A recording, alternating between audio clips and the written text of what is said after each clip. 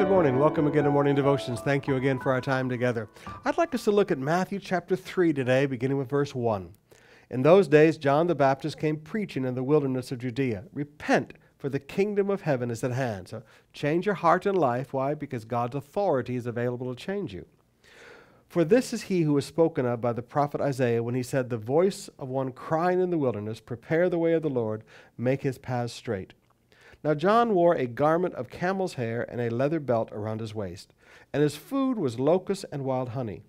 Then all Jerusalem and all Judea and all the region around Jordan were going out to him, and they were baptized by him in the Jordan River, confessing their sins.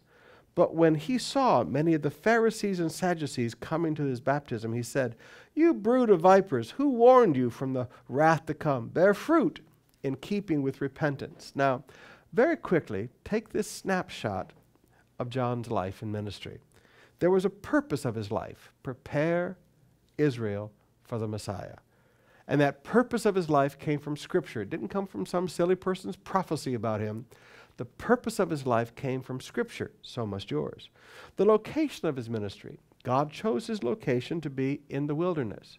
God did not send John to Jerusalem. God did not send John to Galilee. God sent John to the wilderness. So not only did God have a purpose for his life and ministry, God had a location for his life and ministry. The goal of his ministry: prepare the way of the Lord, make his paths straight. And again, that goal of ministry came from Scripture. It didn't come from something in culture.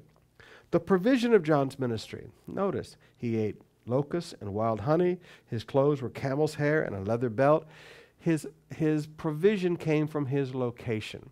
He wasn't trying to dress like Jerusalem in the wilderness. He wasn't trying to eat like Jerusalem in the wilderness.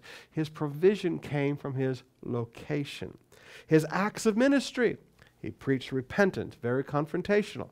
There's not a lot of talking about that today. We want to preach relational, and we want to preach God loves you and God wants the best for you. And all that's beautiful, but John was very confrontational. You will never see changed lives coddling people. You see changed lives when you preach repentance. He baptized people. He challenged people to confess sins. But then in 7 to 10, he was very confrontational with people who put on a religious show.